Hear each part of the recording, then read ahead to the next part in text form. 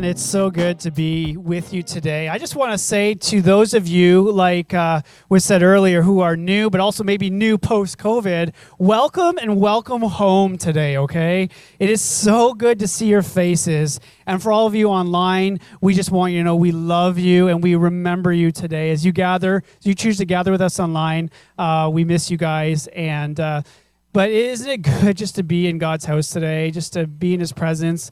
And I'm excited to jump into the Word this morning. For those of you who are joining us, we're in this summer-long series on spiritual conflict, which has been awesome, I think. I don't know. I'm a little bit biased. But let's jump in this morning. So I want to share with you one of the highlights of my summer. It's been an awesome summer, hasn't it? The weather's been beautiful. Things have been relatively normal. But one of the highlights of my summer has been having the opportunity to join and help out with my son's football team, the Canada Knights. And my son, who's turning 11 in September, he wanted to try football for the very first time. And, I love that because growing up, football was my favorite sport. I played through high school into university as well. And so I have a love for the game, and I was excited to jump in and just help. And one of my responsibilities as coach is to come up with what is called a playbook, okay?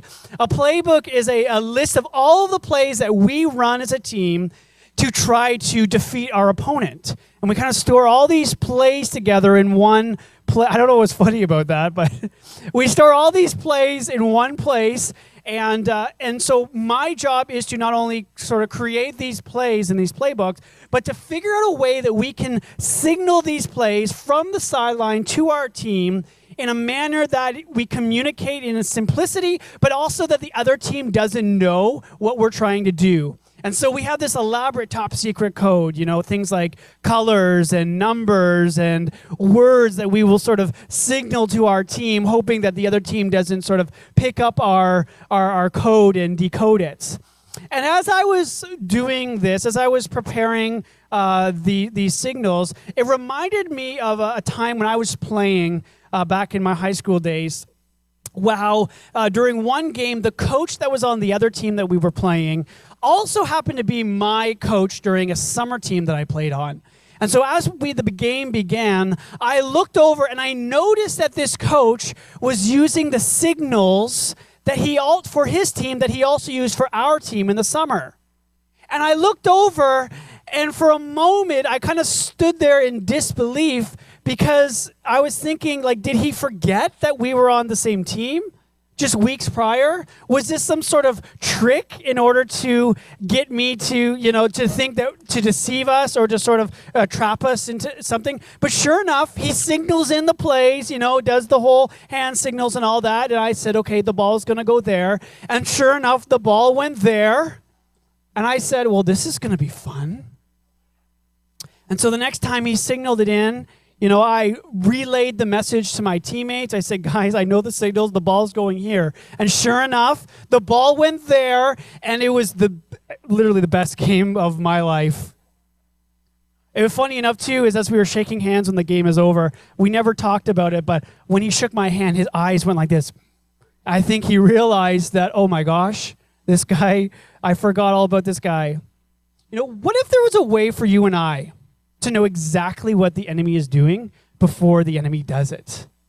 What if there was a way, what if I could tell you that the secret code that Satan uses to try to hurt and come against God's people, that it has been cracked? That when it comes to spiritual conflict, the spiritual conflict that we are in as believers, that we already know what the devil is going to do before the devil even does it. And it's why I want to call this message today the Devil's Playbook. Because as Paul says in 2 Corinthians chapter 2, verse 11, that we would not be outwitted by Satan, for we are not ignorant of his designs. Yes, the enemy has his ways, his schemes, his designs, or else we wouldn't be in spiritual conflict in the first place.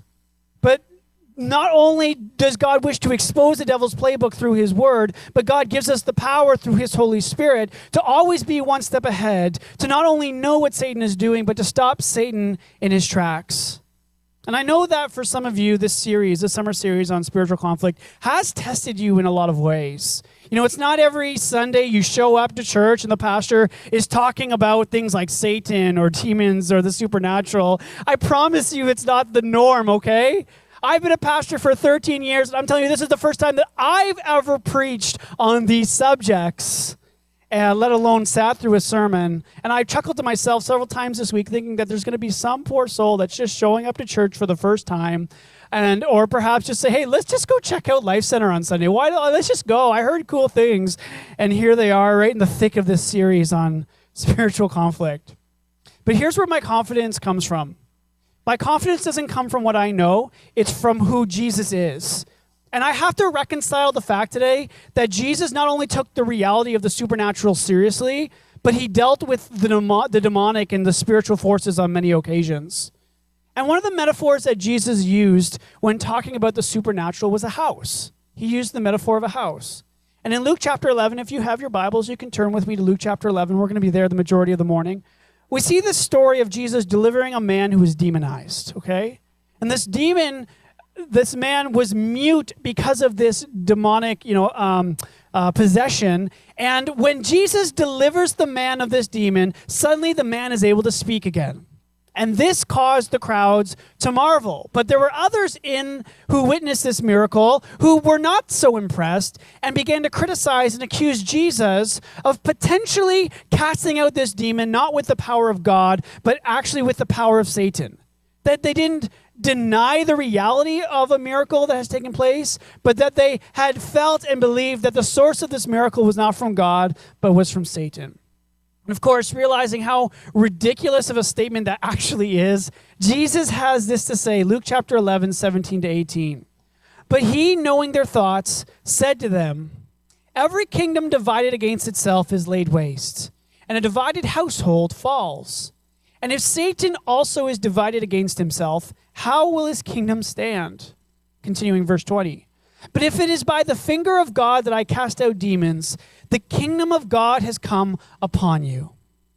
When a strong man, fully armed, guards his own palace, his goods are safe. But when one stronger than he attacks him and overcomes him, he takes away his armor in which he trusted and divides his spoil.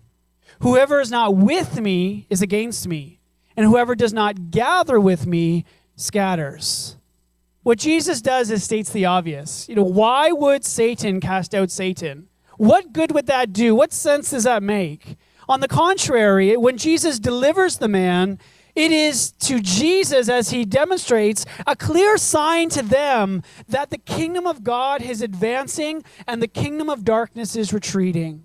Satan is a strong man, no doubt.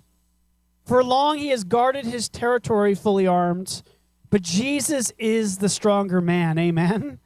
Who binds up the strong man and so that he can plunder his house.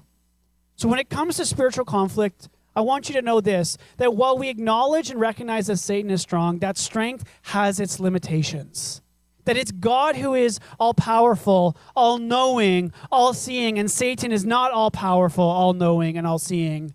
And so what in this fight against God, what the enemy does is that the enemy is always at a disadvantage. And so what the enemy does is seeks to recruit other demons, which are really just fallen angels. We remember that Satan is a demon, the chief of all demons. He is a fallen angel who, as 2 Peter said, has sinned against God. They participated in sin, and he enlists their help as his infantry, engaging in ground-level warfare by doing two things: blinding unbelievers to the truth and tempting believers to sin. That is their work. That is how they inflict warfare on God's creation. They seek to tempt us to sin, and they also tempt unbelievers to forsake and neglect God's truth. And what the demonic seeks to accomplish here on earth, as seen in Luke 11, and every other time Jesus encounters, is what is known as a stronghold. They seek to create a stronghold in a person's life. Now, a stronghold is a word we see in the Bible used 50 times, which denotes this idea of a fortress that has very little access to it. That this mighty fortress where you cannot go in and you cannot go out. And that is what the enemy does. It tries to create strongholds in order to take hold of an individual in order to exert their influence and authority. Now, before I go any further today, I think it's really important that I want to say this, and I really want us to understand that when it comes to the supernatural and things like when we talk about the demonic, we have to rid ourselves, empty ourselves of cultural descriptions and misconceptions, okay?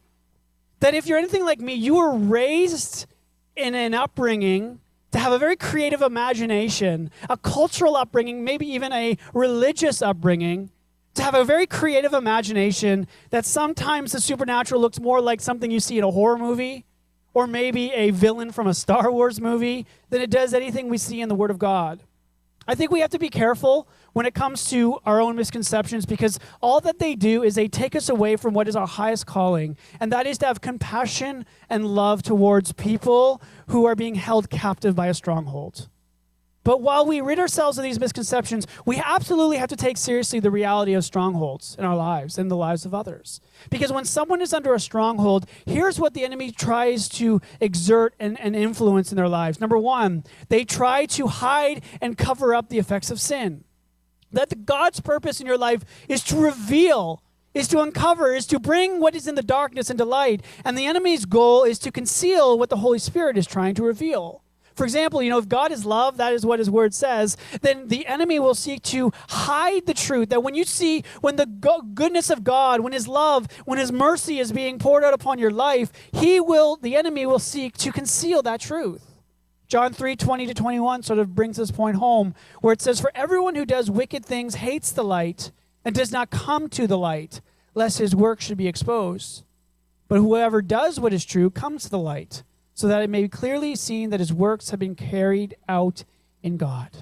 Number two, we see this work of disruption, that the enemy wants to disrupt God's work in your life. While the enemy has no power to create a problem in your life out of nothing, what the enemy does do, though, is seek to aggravate problems that already exist. That the work of God in your life, sometimes we wish and we hope and falsely claim that it looks more like a business presentation with a graph that everything is always up to the right. You know what I mean? Our walk with God, our journey is more like seasons. Seasons where God seeds, where God waters, where God grows, and he plows and he sows and he reaps. But the desire of the enemy is that in every season that God is doing, the enemy wants to disrupt that very work that comes in that specific season. Number three is temptation. That the enemy will tempt you and I to return to our bondage. That as you are becoming free from your stronghold, you will be tempted by your own will, by your own choosing to go back into that stronghold. Like the enemy, or like Israel in the wilderness, wanted to go back to their Egyptian captivity. The enemy will tempt us in our particular areas of vulnerabilities, where we are weak. We all grow up with childhood, in our childhood and into adulthood with our own areas of vulnerabilities and our weaknesses. And the enemy will seek to tempt and press on those areas. Note today that when the enemy does put thoughts into our minds, ultimately it is you and I who are responsible for what we do with those thoughts. What we are called to do is to stand firm and to not return, as Paul says in Galatians 5:1, do not submit again to the yoke of slavery. Number four is the spirit of fear, not to be confused with the emotion of fear. That there is an unhealthy fear that can dwell in us that is predicated on two things, on the perception of both God's ability, but also Satan's ability. That we can fall under the trap where we overemphasize and we believe that the enemy is more powerful than he really is, but at the same time fall under the trap of believing that God is not able to do so much more than we could ever ask and imagine. Number five is deception. How many of us know that the enemy is a liar? That he's a liar, that the very first offensive, his very first attack, the very first play that he called against mankind was what? It was lies. It was deception. He twisted the truth. He distorted God's word. He contradicted God's ways. And then six, and finally, is accusations. Let us not forget that the title of Satan, his actual name means the accuser. It is his title. It is his function. Satan loves to accuse believers with negative statements or thoughts about yourself, about God, or about others. The goal here is to get us to define ourselves by our struggles. How many of you know that you walked in seasons where you've defined yourself, where you believed who you were was what your struggle was, and not what Christ has accomplished at Calvary? I see this last one, accusation, as being a generational and a cultural stronghold here in Canada. That we love to tear down. We love to criticize. We love to throw rocks. But I love what Derwin Gray says here. He says, I'd rather be criticized for building bridges than be cheered for blowing them up. And that is why we stress the importance of spiritual unity. Because when holes, when we are divided, when there's division, when we tear one another down, they're literally ripping holes in our armor, places and creating openings for the enemy to come in. And we don't want to give the enemy one step, one foothold in our life. Spiritual unity is the armor. It is the protection around the body and around our individual lives. 2 Timothy 2:23-25 says it this way: have nothing to do with foolish, ignorant controversies.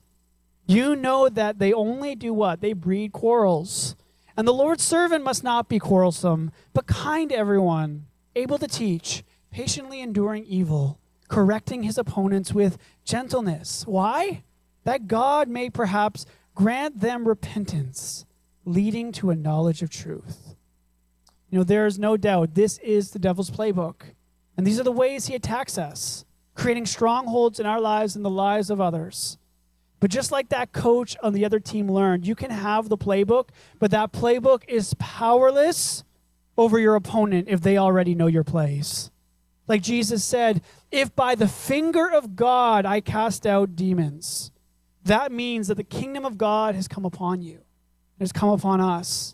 That means that not only are we going to know what the devil will do, but we have been given the power and the authority that comes with God's kingdom to stop the enemy right in his tracks. So here's how we do that. James chapter 4, 7-8.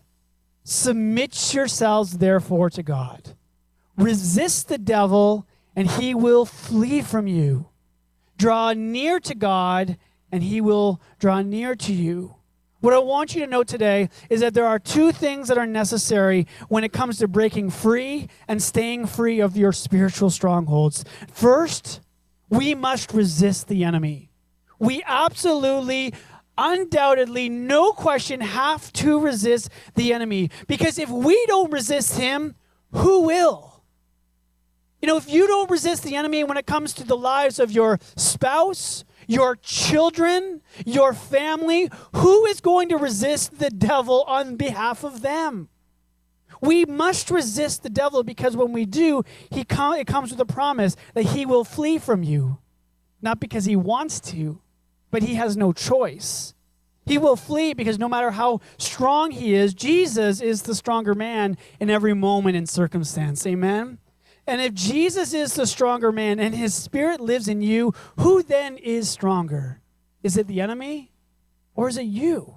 Or is it me? Like when the 72 returned to Jesus, rejoicing, saying, Jesus, you will never believe it, that even the demons were subject to us in your name. And Jesus is like, well, no, duh.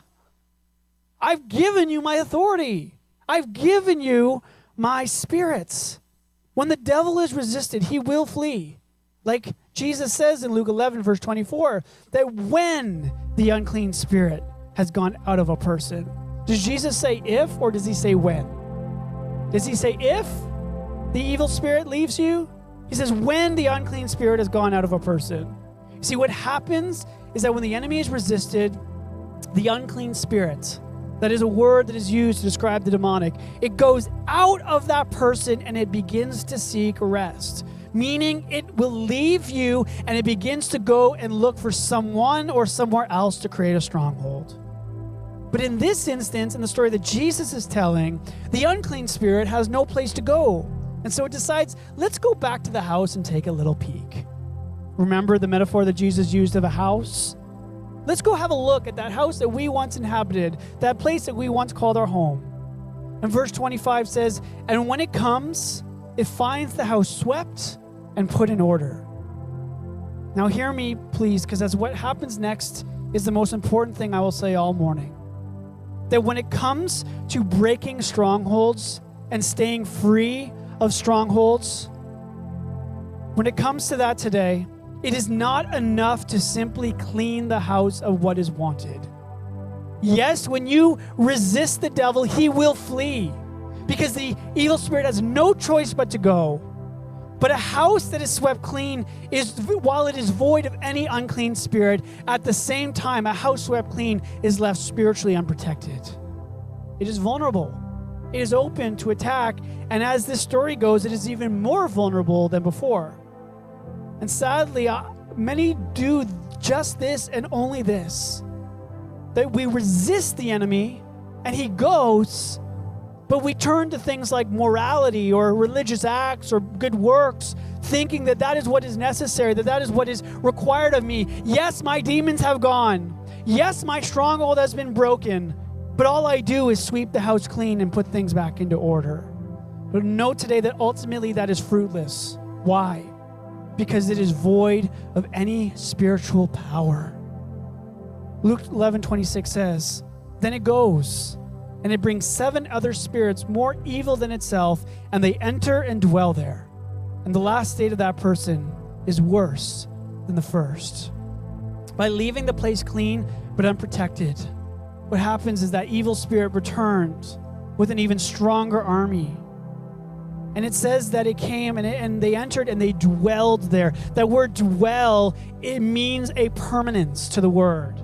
It's the same word that Paul uses in Ephesians to talk about Christ coming and dwelling in your hearts. There's a permanence when Christ comes and dwells in your hearts. And the word being used here is that the evil spirit returns and it dwells. It says, this was once my home and now I'm making it my home for forever.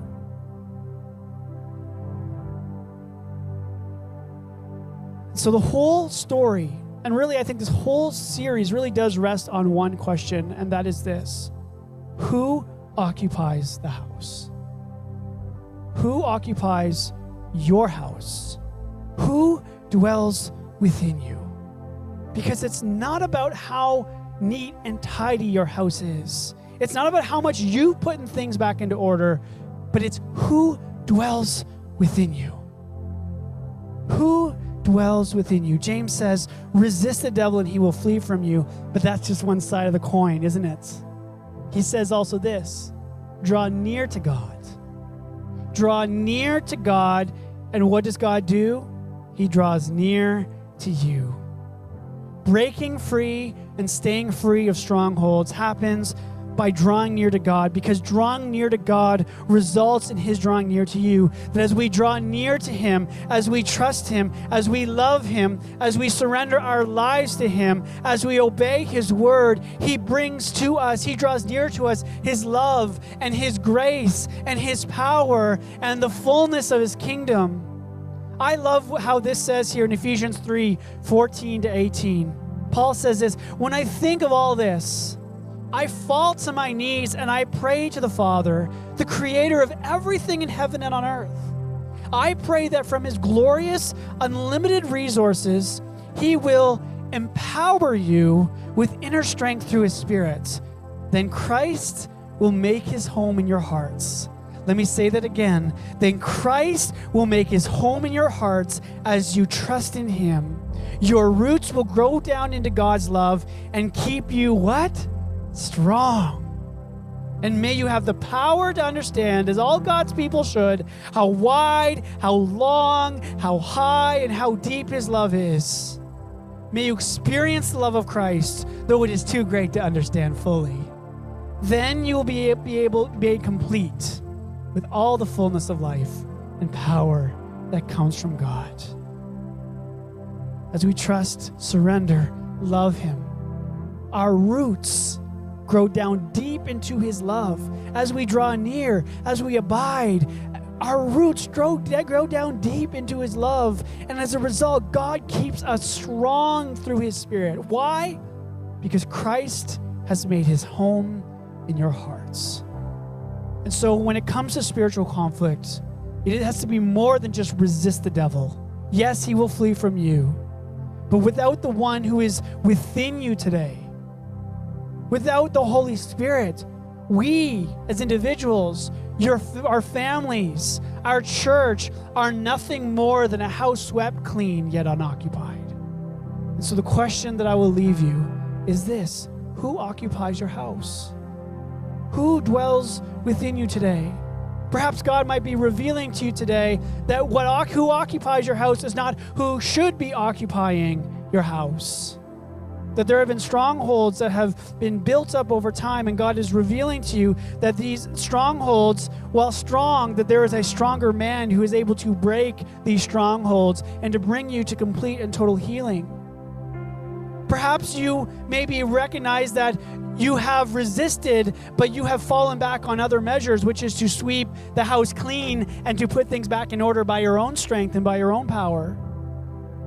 Today, would you invite God to come? Yes, the work of sweeping and cleaning and putting things in order is 100% necessary, don't get me wrong. But it can't stop there. We need to invite God to come and occupy the house, to invite God to dwell within you today. This is what it means to draw near to God, to ask and invite God, as Paul says, to make Christ, to make a home in your hearts. And so would you do that today? Maybe that is a first-time invitation. Maybe that is a first time in a long time invitation.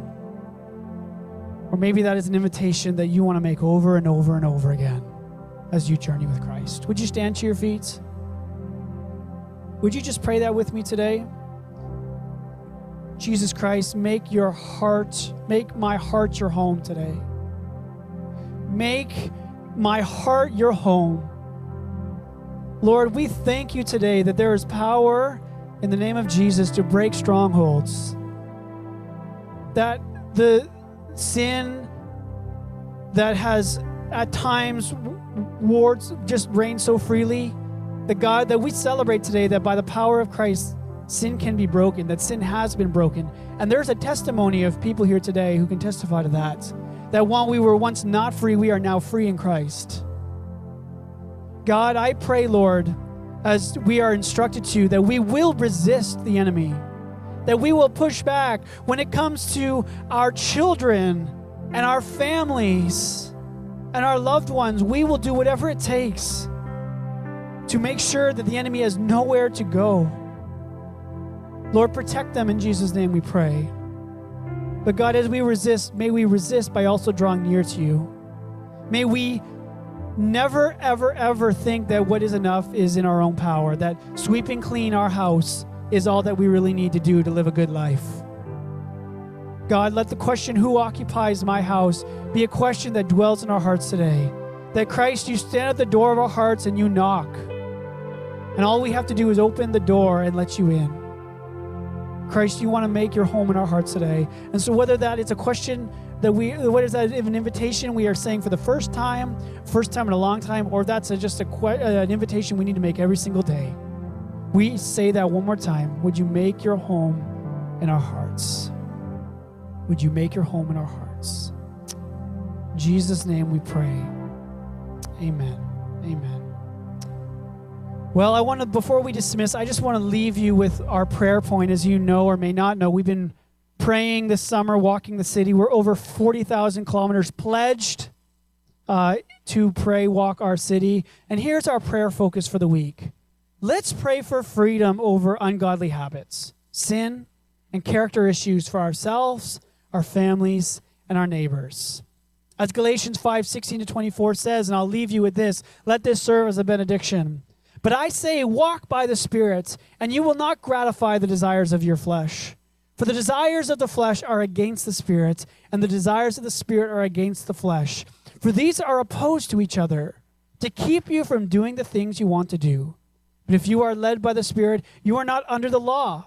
Now the works of the flesh are evident: sexual immorality, impurity, sensuality, idolatry, sorcery, enmity, strife, jealousy, fits of anger, rivalries, dissensions, divisions, envy, drunkenness, orgies, and things like these. I don't think he's missing anything there, is he? I warn you, as I warned you before, that those who do such things will not inherit the kingdom of God. But the fruit of the Spirit is love, joy, peace, patience, gentleness, self-control. kindness. Against such things there is no law. And those who belong to Jesus Christ have crucified the flesh with its passions and desires.